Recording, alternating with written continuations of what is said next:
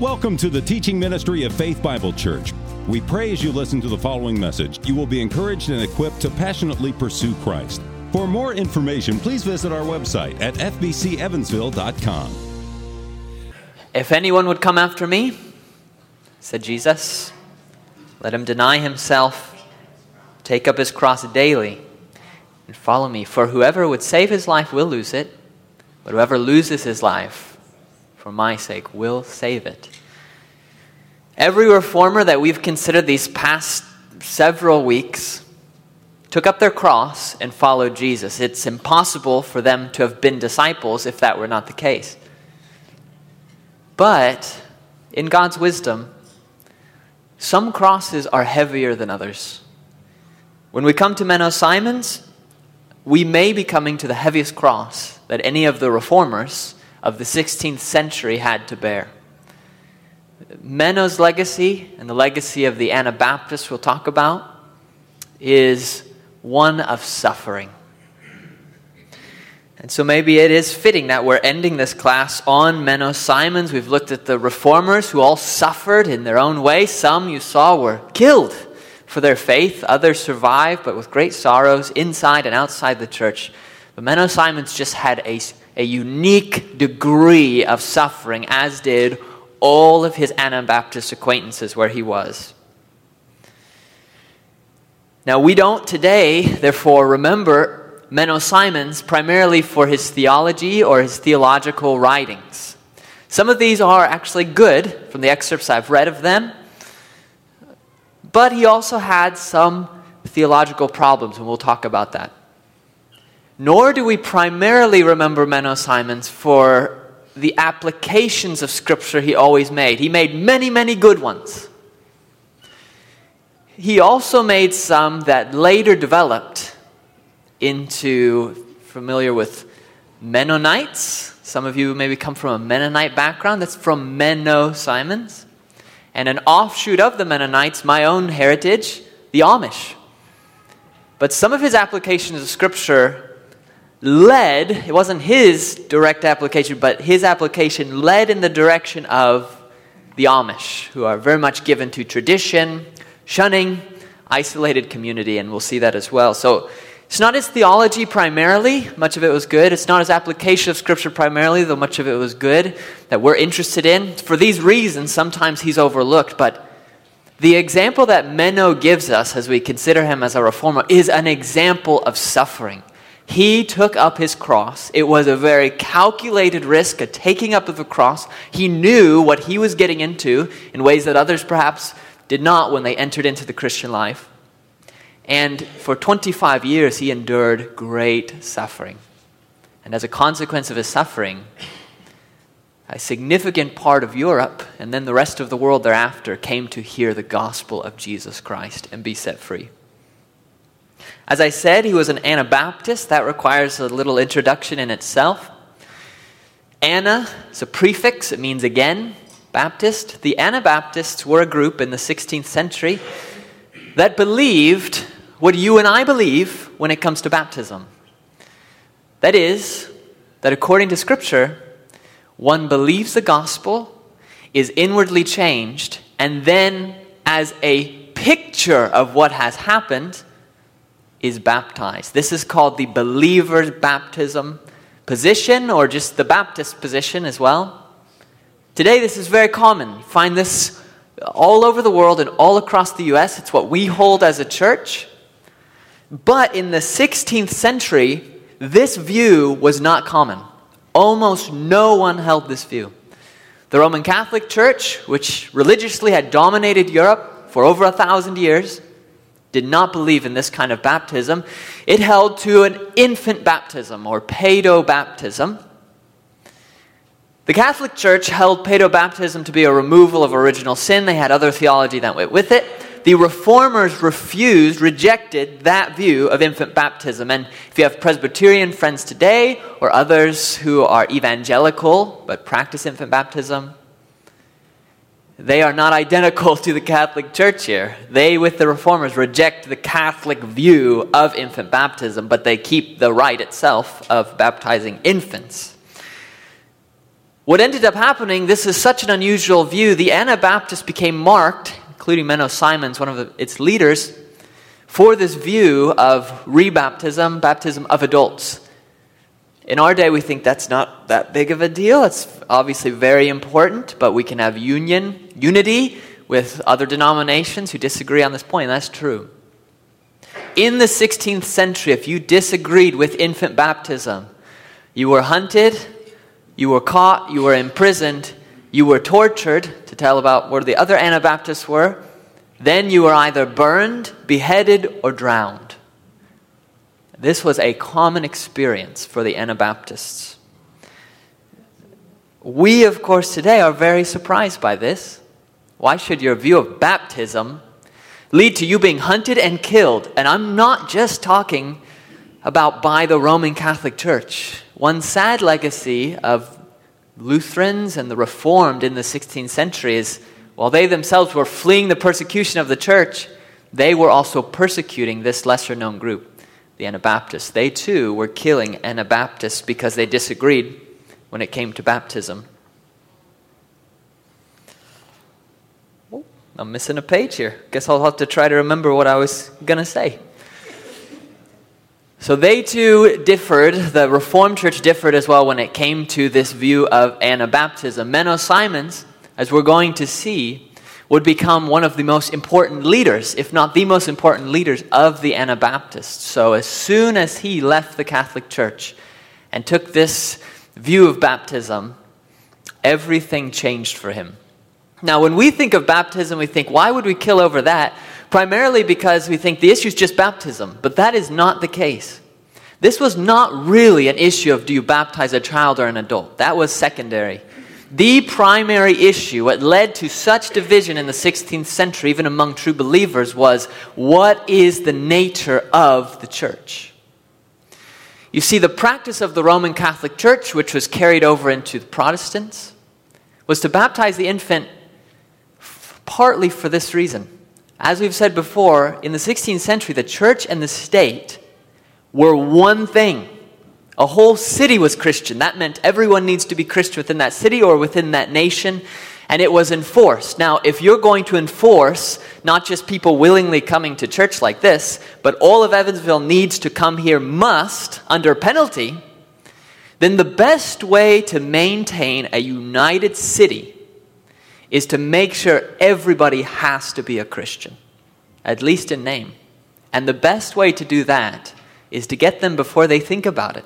You get them when they're an infant, and you baptize them because they have no choice in the matter. And it led into, whatever its origins and theology and thought, what it led into and what continued its use, in part at least, was that if you baptize infants in that day, it was much easier to keep away political radicals. Much easier to experience social cohesion. We all stick together. The Anabaptists, who began with the reformers like Luther and Zwingli, they break away from the Catholic Church, but then they want to take the next step. They say in the scriptures, the church is not just everyone in our city, the church is true believers. And that's true. That's in the scriptures, isn't it? And they say, and in the scriptures, there's not one clear example of infant baptism. You baptize believers because that's what the church is. The reformers like Luther at first said, this does make some sense. But then they realized what the consequences would be. And I'm not going to judge their motives and get into all their line of thought, but this had some influence, almost certainly, that if they went all the way and practiced the early church's method of how you do church, it would have very severe consequences for social unity and for how Reformed and Lutheran traditions would continue and survive. So they went this far, but they would not go this far. The Anabaptists went this far, and that was just far enough to secure the death of many of them, since they were considered political radicals who would mess up society. So, as we come now to Menno Simons, we want to look at his life because of the suffering. He was 200 years ahead of his time in his view of the nature of the church. He was correct in that position, and he suffered greatly for it. He took up his cross, and that's what we're primarily observing today. So I want to begin with Menno, where he was born. If you think about suffering and causes you some fear or anxiety, I want you to know as we look at Menno's life that you're in good company. For the first large part of his life, he was afraid of suffering as well, and he avoided it like the plague. He was born in the Netherlands around the time of the other reformers, towards the end of the 1400s. And I just want to explain this, and maybe I'm late to this party and you all already know this, but I have always been confused by what the term Dutch actually means. So let me just clearly explain it, because he's a Dutch reformer. Dutch simply means you're from the Netherlands. The Netherlands is a region, the Low Countries, lower. The Netherlands is a region that borders, do this backward, on one side there's Germany, right next door the Netherlands. Then you have the North Sea, and just a short way over you have England. So here's the Netherlands bordered by the sea and by Germany. If you're born in the Netherlands, you are Dutch. Our friend Menno is born in the Netherlands, he is Dutch. I always thought, well, isn't it people from Holland who are Dutch? And forgive my ignorance, I thought Holland was a country, and maybe you did too, I don't know. Holland is 2 provinces within the Netherlands. So if you're from Holland, you're Dutch because you're from the Netherlands as well. Anyways, that's always confused me. But to confuse you just a little bit more, he wasn't from those provinces. He was from a northern province called Friesland. It bordered the sea. It used to be called Frisia, so we could say that Menno Simons was Frisian, but that's too confusing, so we're going to say he was Dutch. That's what he was. Now, during his lifetime, the Netherlands, during his lifetime, was taken over by the Holy Roman Empire, which was ruled by none other than Charles V, the man who tried Martin Luther at the Diet of Worms, the Catholic Habsburg ruler who wanted to silence the Reformation. He is progressively taking over the Netherlands as Menno is living his adult life. Now, this becomes very important for Menno in the Netherlands because, born in 1496, this means all the major events of the Reformation we've studied, which are taking place next door in Germany, are happening while Menno is in his 20s, a young man. And these things don't stay next door, they begin to make their way over into the neighbor of the Netherlands. These radical ideas from the Reformation. It's also important because you remember in Germany, Charles, the Holy Roman Emperor, wanted to squash the Reformation, but he couldn't because the German princes opposed him. But there was nothing like this in the Netherlands, and hence, a lot of suffering would follow. He would be able to squash those who came against the Roman Catholic Church much easier in the Netherlands than in a place like Germany. And that's just what he would do. So it's in this politically, religiously charged region that Menno Simons is growing up. We don't know a lot of the details of his early life. He must have had some early education. It's at the age of 28, so almost my age, a year older, he becomes ordained as a priest of the Roman Catholic Church. He's immediately placed in a region, a city right next to his hometown where he grew up, and then shortly after, in his hometown.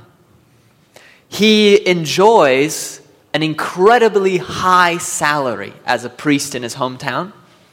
And along with this, he gets the reputation he so much desires. He says he went into work as a priest because he wanted an easy life and he wanted to be respected. And that's exactly what he found. So not long after he's 28 years old, it seems like Menno has really arrived. No doubt his family respect him. You have the community there in his hometown. They respect him. He becomes well known for what he's teaching. And as a priest, and he's making a lot of money, he says early on in these years, he would often give himself over to cards and drinking. It was just an easy life. One of his great heroes, a little bit later, was named Erasmus, because Erasmus was also Dutch, even though he traveled around Europe. Erasmus came to criticize the church, but you remember he never broke from it. And because he never broke from it, he lived an easy life, fairly easy life. things were provided for him. And it seems like that's exactly what our friend Menno wanted for himself. He was performing the Mass. He was baptizing infants. He was doing everything the church required of him. And he knew so long as he did what the church taught and required, he would have this excellent life. The problem was that a doubt soon crept into his mind. Time after time, he elevated the host during the Mass. And he believed, in accordance with the church, that that bread was turned in that moment into the literal body of Jesus Christ. So that when he gave it to the people who came to him, he was conferring grace, even salvation, on those who are partaking of Jesus' body. But then a doubt crept into his mind, and it was simply this: what if that's not true? That is not a very good thing to think as a Catholic priest in the 16th century, but it was there. He didn't voice it immediately, but it really began to bother him. He suppressed the thought. He still wanted his comfortable life, but now he's struggling with doubt. A few years later, he encounters yet another doubt. Another stone begins to slip from the foundation on which he's built his life, because he hears of a man named Sicca Snyder, who is from another region of the Netherlands.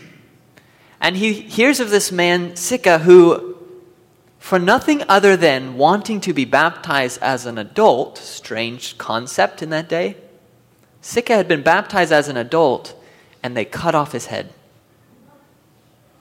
So Menno, probably at that time, thinks, why would Sicca so ardently hold to this belief in re-baptism that he'd be willing to lose his head, and why would the church so oppose it that they'd be willing to take it?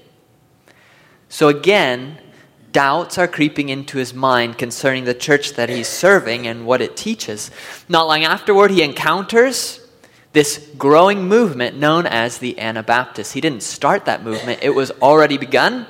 Some of its origin came from Zwingli. We had talked about that with the radicals. But it had already begun, and he begins to encounter these people as he's ministering as a priest. Sicca was the first martyr of the Anabaptist movement in the Netherlands. But there were more and more who were coming nearby. He's beginning to encounter some of their thoughts about the nature of the church, different from what he's always believed.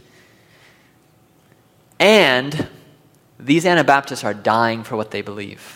And we imagine that this challenged Menno, because here he was starting to doubt, but he does not want to give up his comfortable life. And yet these people with nothing lose the little that they have for this belief. So Menno's wrestling with his doubt. He makes a decision that becomes the most important of his life. He had studied to become a priest. He had been working now as a priest for some time. He had never read the Bible. In fact, Menno says he was scared to read the Bible. He was afraid that if he actually read it, he might go off into some error. Or maybe, I don't know this for sure, maybe he thought he might find some truth that would ruin his lifestyle. So for whatever reason, he refuses to read the Bible. But with these doubts starting to come on, he realizes unless he reads the Bible itself, the very source of the teaching, he'll never know what's really true.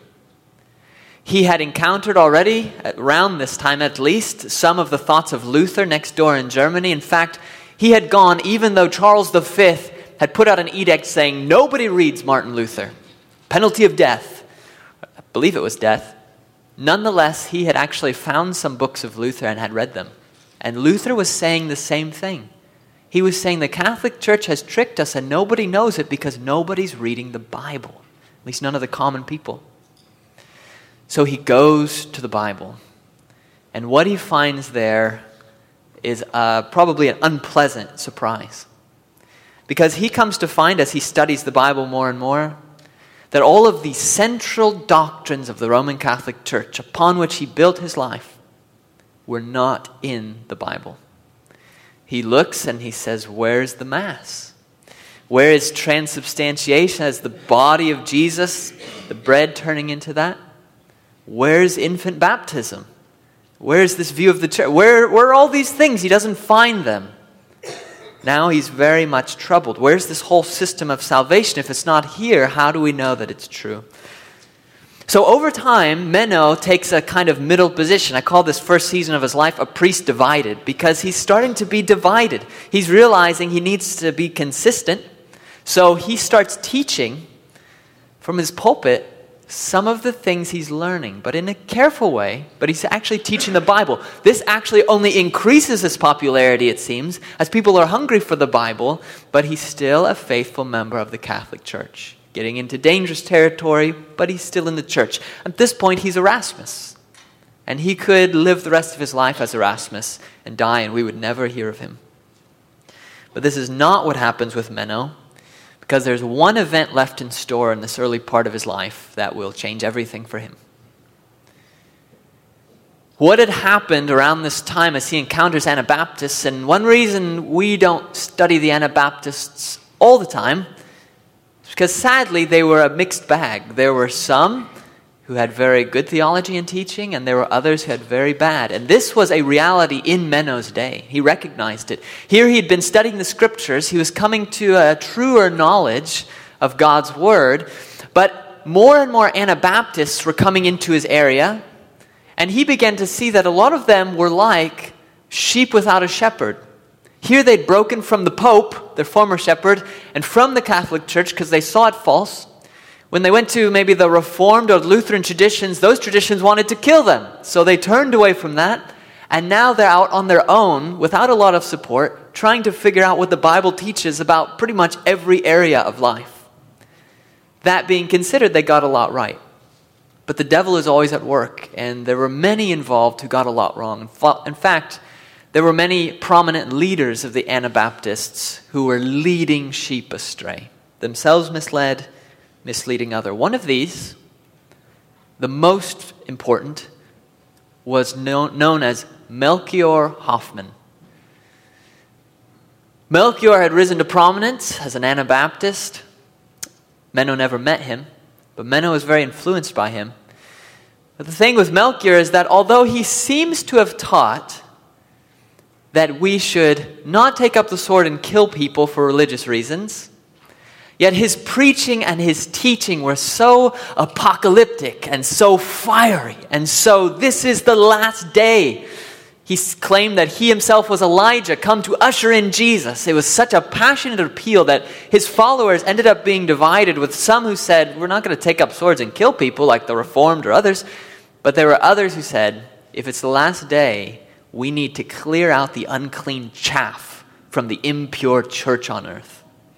So there were large numbers of Anabaptists, or at least a number of Anabaptists, who took up the sword and killed people they thought were not following Scripture.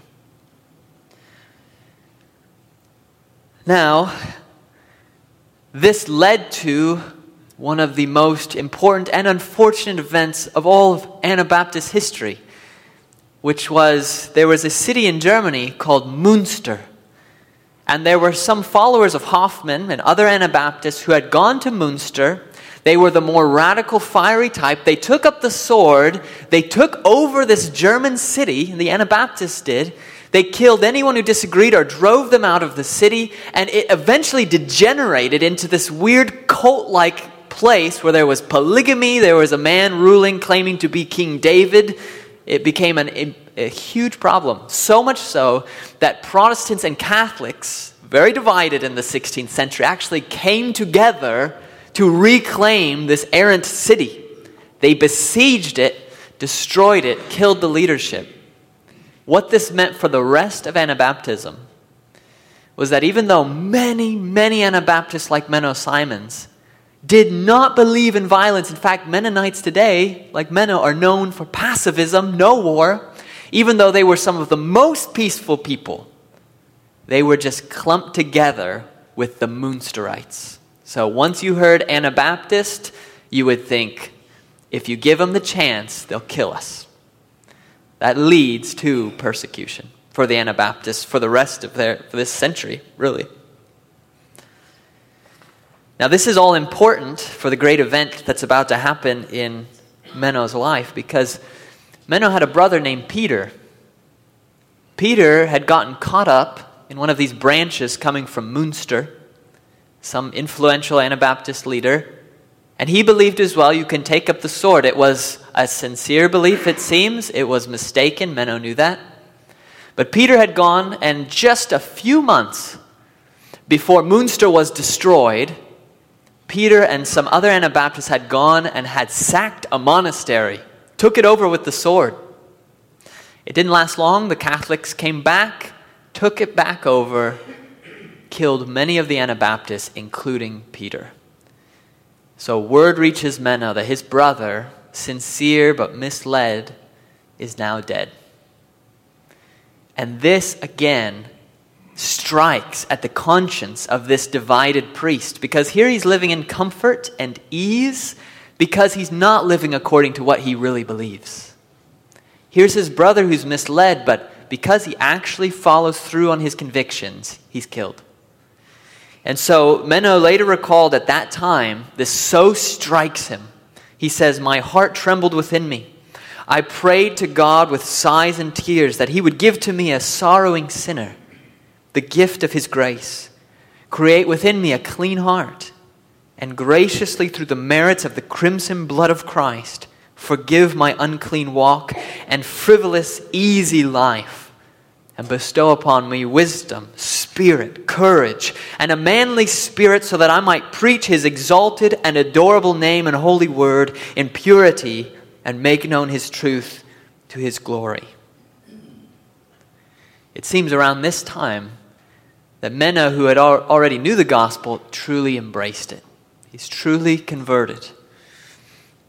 So he keeps preaching the gospel, but over the next few months, he's preaching it more and more clearly, so much so that it seems something has to give.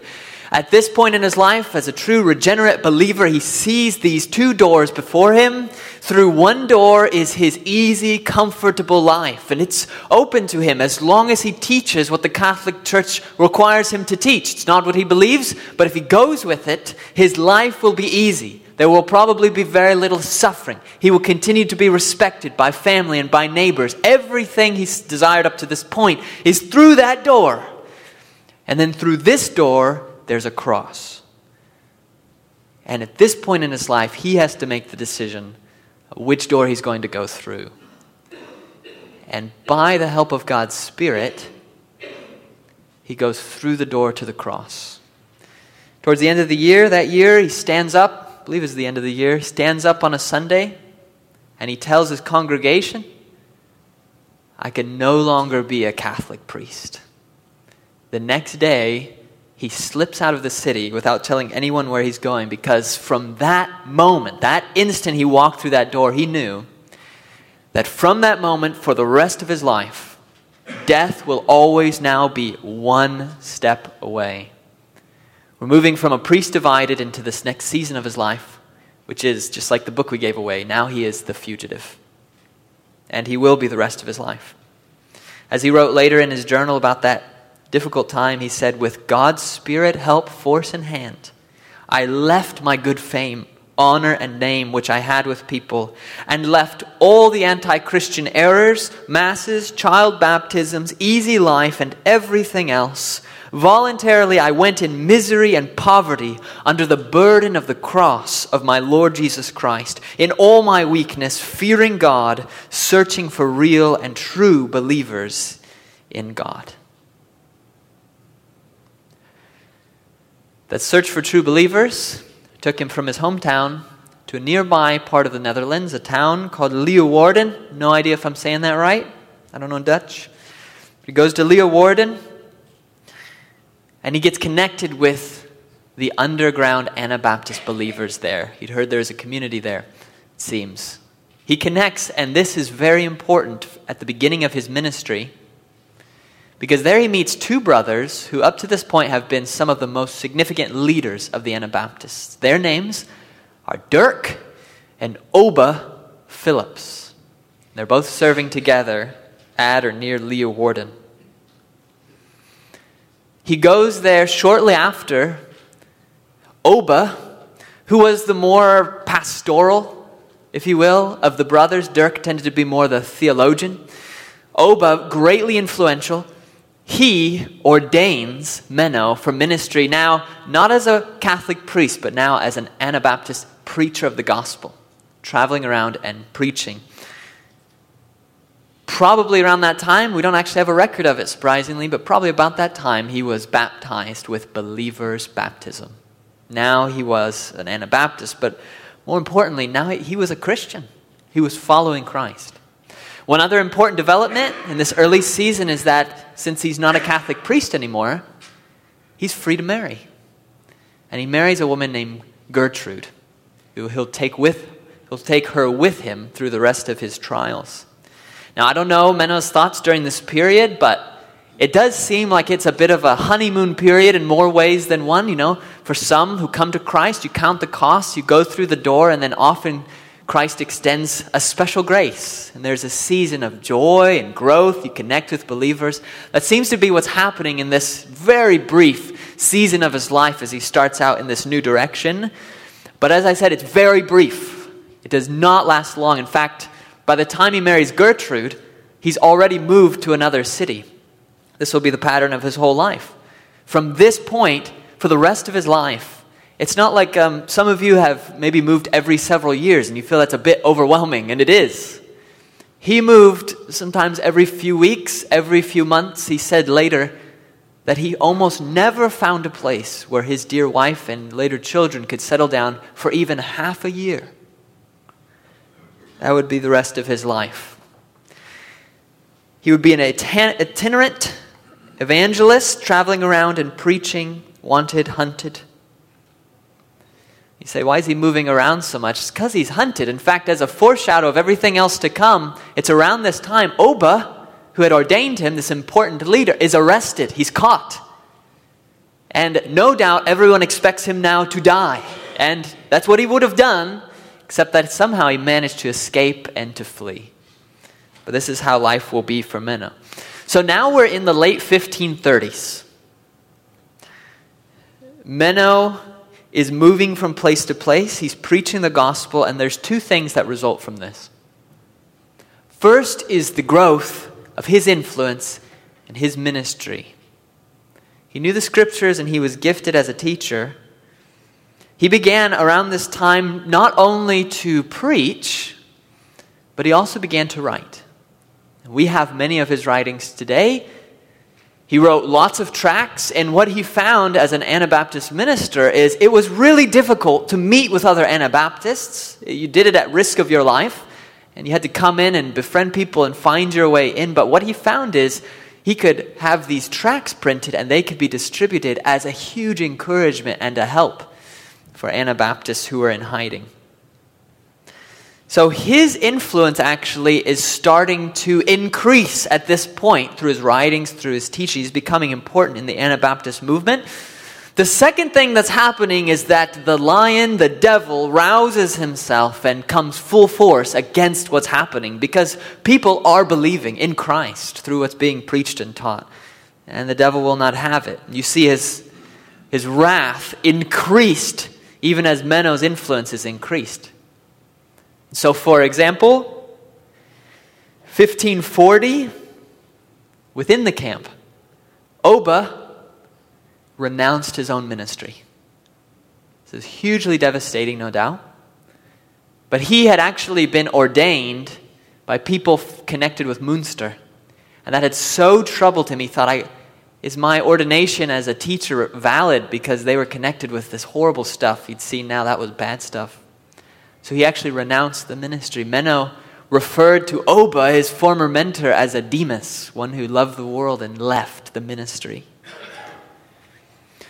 2 years after this, there is pressure increasing from outside. Charles V, the Holy Roman Emperor, sees that Menno's influence is increasing so much in the Netherlands that he puts forward an edict that mentions Menno Simons by name and says, if you help us catch this heretic, you get 100 guilders, a huge sum of money. If, on the other hand, you even host him or read any of his works, we might kill you. You lose property, you may lose life. It's really hard for us in our context, to understand what day-to-day life looked like for Menno Simons, these 25 years of his ministry, he and Gertrude are fleeing from town to town. Eventually, they start a family. They have 1, then 2, then 3 children. A son, 2 girls at least. And they're trying to move from place to place, often just one step past death. He knows that if he's caught, the common practice was you would typically burn the man and you would drown his wife sometime afterward. So this is the risk that he's running, and he and Gertrude know it. And you try to live in that state, it's hard to imagine. That's a tense state. And it's not like he's far from the action. He's in the middle. So what's happening in this season of his life, for 25 years really, is that many of his close friends, he gets news after news of them being caught, being burned, beheaded, tortured, and being drowned. And this is just normal life for him. And the expectation, of course, I'm sure of many, is this will be his end as well. He's the leader of the movement at this point, getting there. I'm sure it was a huge burden for him that people he stayed with, who housed him, extended hospitality, there were more than one who were afterward caught because of this and put to death. Think of the burden that puts on you as a minister, knowing that that was a consequence of your staying there. He's writing like many of the reformers were writing, but what sets him apart is he has no library. It's not possible for him to have a library because he's not in one place, and yet still he's writing practical, often devotional, and sometimes theological works. Now the devil, as I said, isn't just working outside with this immense persecution in the Netherlands and the regions around it, but the devil's also working among the Anabaptists. So what starts to happen as years go by is he's now clearly a leader, and so his energy is turning from just simply preaching the gospel to now he has to deal with a lot of in-house problems, mainly influential Anabaptist leaders who go too far and lead the people astray. Because, again, as I said, because they're breaking away from everyone else. This was common. And so, for example, one man who at first they seem on friendly terms, I think, a man named David Joris, another very important leader of the Anabaptists, but he leaned too much to the spiritual and the internal and the intangible. And what I mean by that is there was this strand of kind of mystical spiritualism that was throughout Anabaptism, and I think maybe some of that came from the fact that they had lived in the Catholic Church doing the rituals which were external and dead. So when they realized Scripture taught you need an inner new birth, that was so exciting that some took it too far. And a man like David Joris took it so far as to say, well, it's the inner stuff that matters, so number one, the Bible's not that important. We have the inner leading of the Holy Spirit. Number two, if you don't want to be persecuted, Joris taught, and that's fine, just pretend you're a Catholic. Just do the outward stuff because the outward stuff doesn't matter, and you can live with true belief within. Menno fought hard against this kind of thinking with Joris and certainly with others. Because you remember his story was he was captured by the Catholic Church and its teaching, and he realized that he and many others would always have stayed there if they had not gone to the Scriptures. That's what the Reformation gave the people. It gave them the Scriptures. And when he went to the Scriptures, that's when his eyes were opened and eventually the break happened. If the Anabaptists, he knew, breaking away from the error of the Catholic Church turned to that same core problem of not giving proper emphasis on the Scriptures, then they would go in exactly the same direction. And he fought that. He was an advocate of Scripture, going to Scripture itself. Now, as he gets into his later life, I'm sad to say, things get worse. This is a man who suffered. He suffered well. He suffered quite a lot. What happens toward the end of his life, a great grief for him, he's seen many people come to Christ. He's seen the Anabaptist movement grow, even though Catholics and Protestants are persecuting. But as he gets towards the end of his life, internal problems increase. This, he knew, I'm sure, is going to be partly what happens when you advocate a free church, a church that's not tied to or enforced by the state. If you don't have a pope and an emperor to kill you if you disagree, then there are going to be disagreements. And hence today, the many denominations we find, which is not ideal, but it's better than a pope enforcing one denomination at threat of death.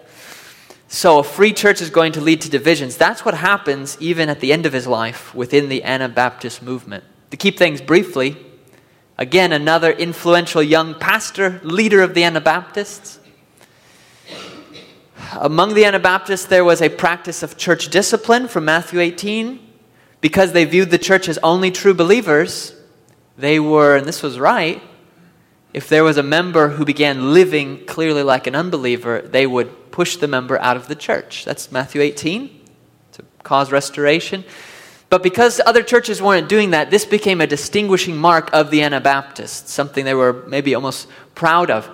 There was a young pastor who took this so far that there was a married couple in his congregation, and the husband stopped living like a Christian, so he got banned, kicked out, and the young pastor told his wife, "You're not allowed to associate with him anymore." This was a very strict ban.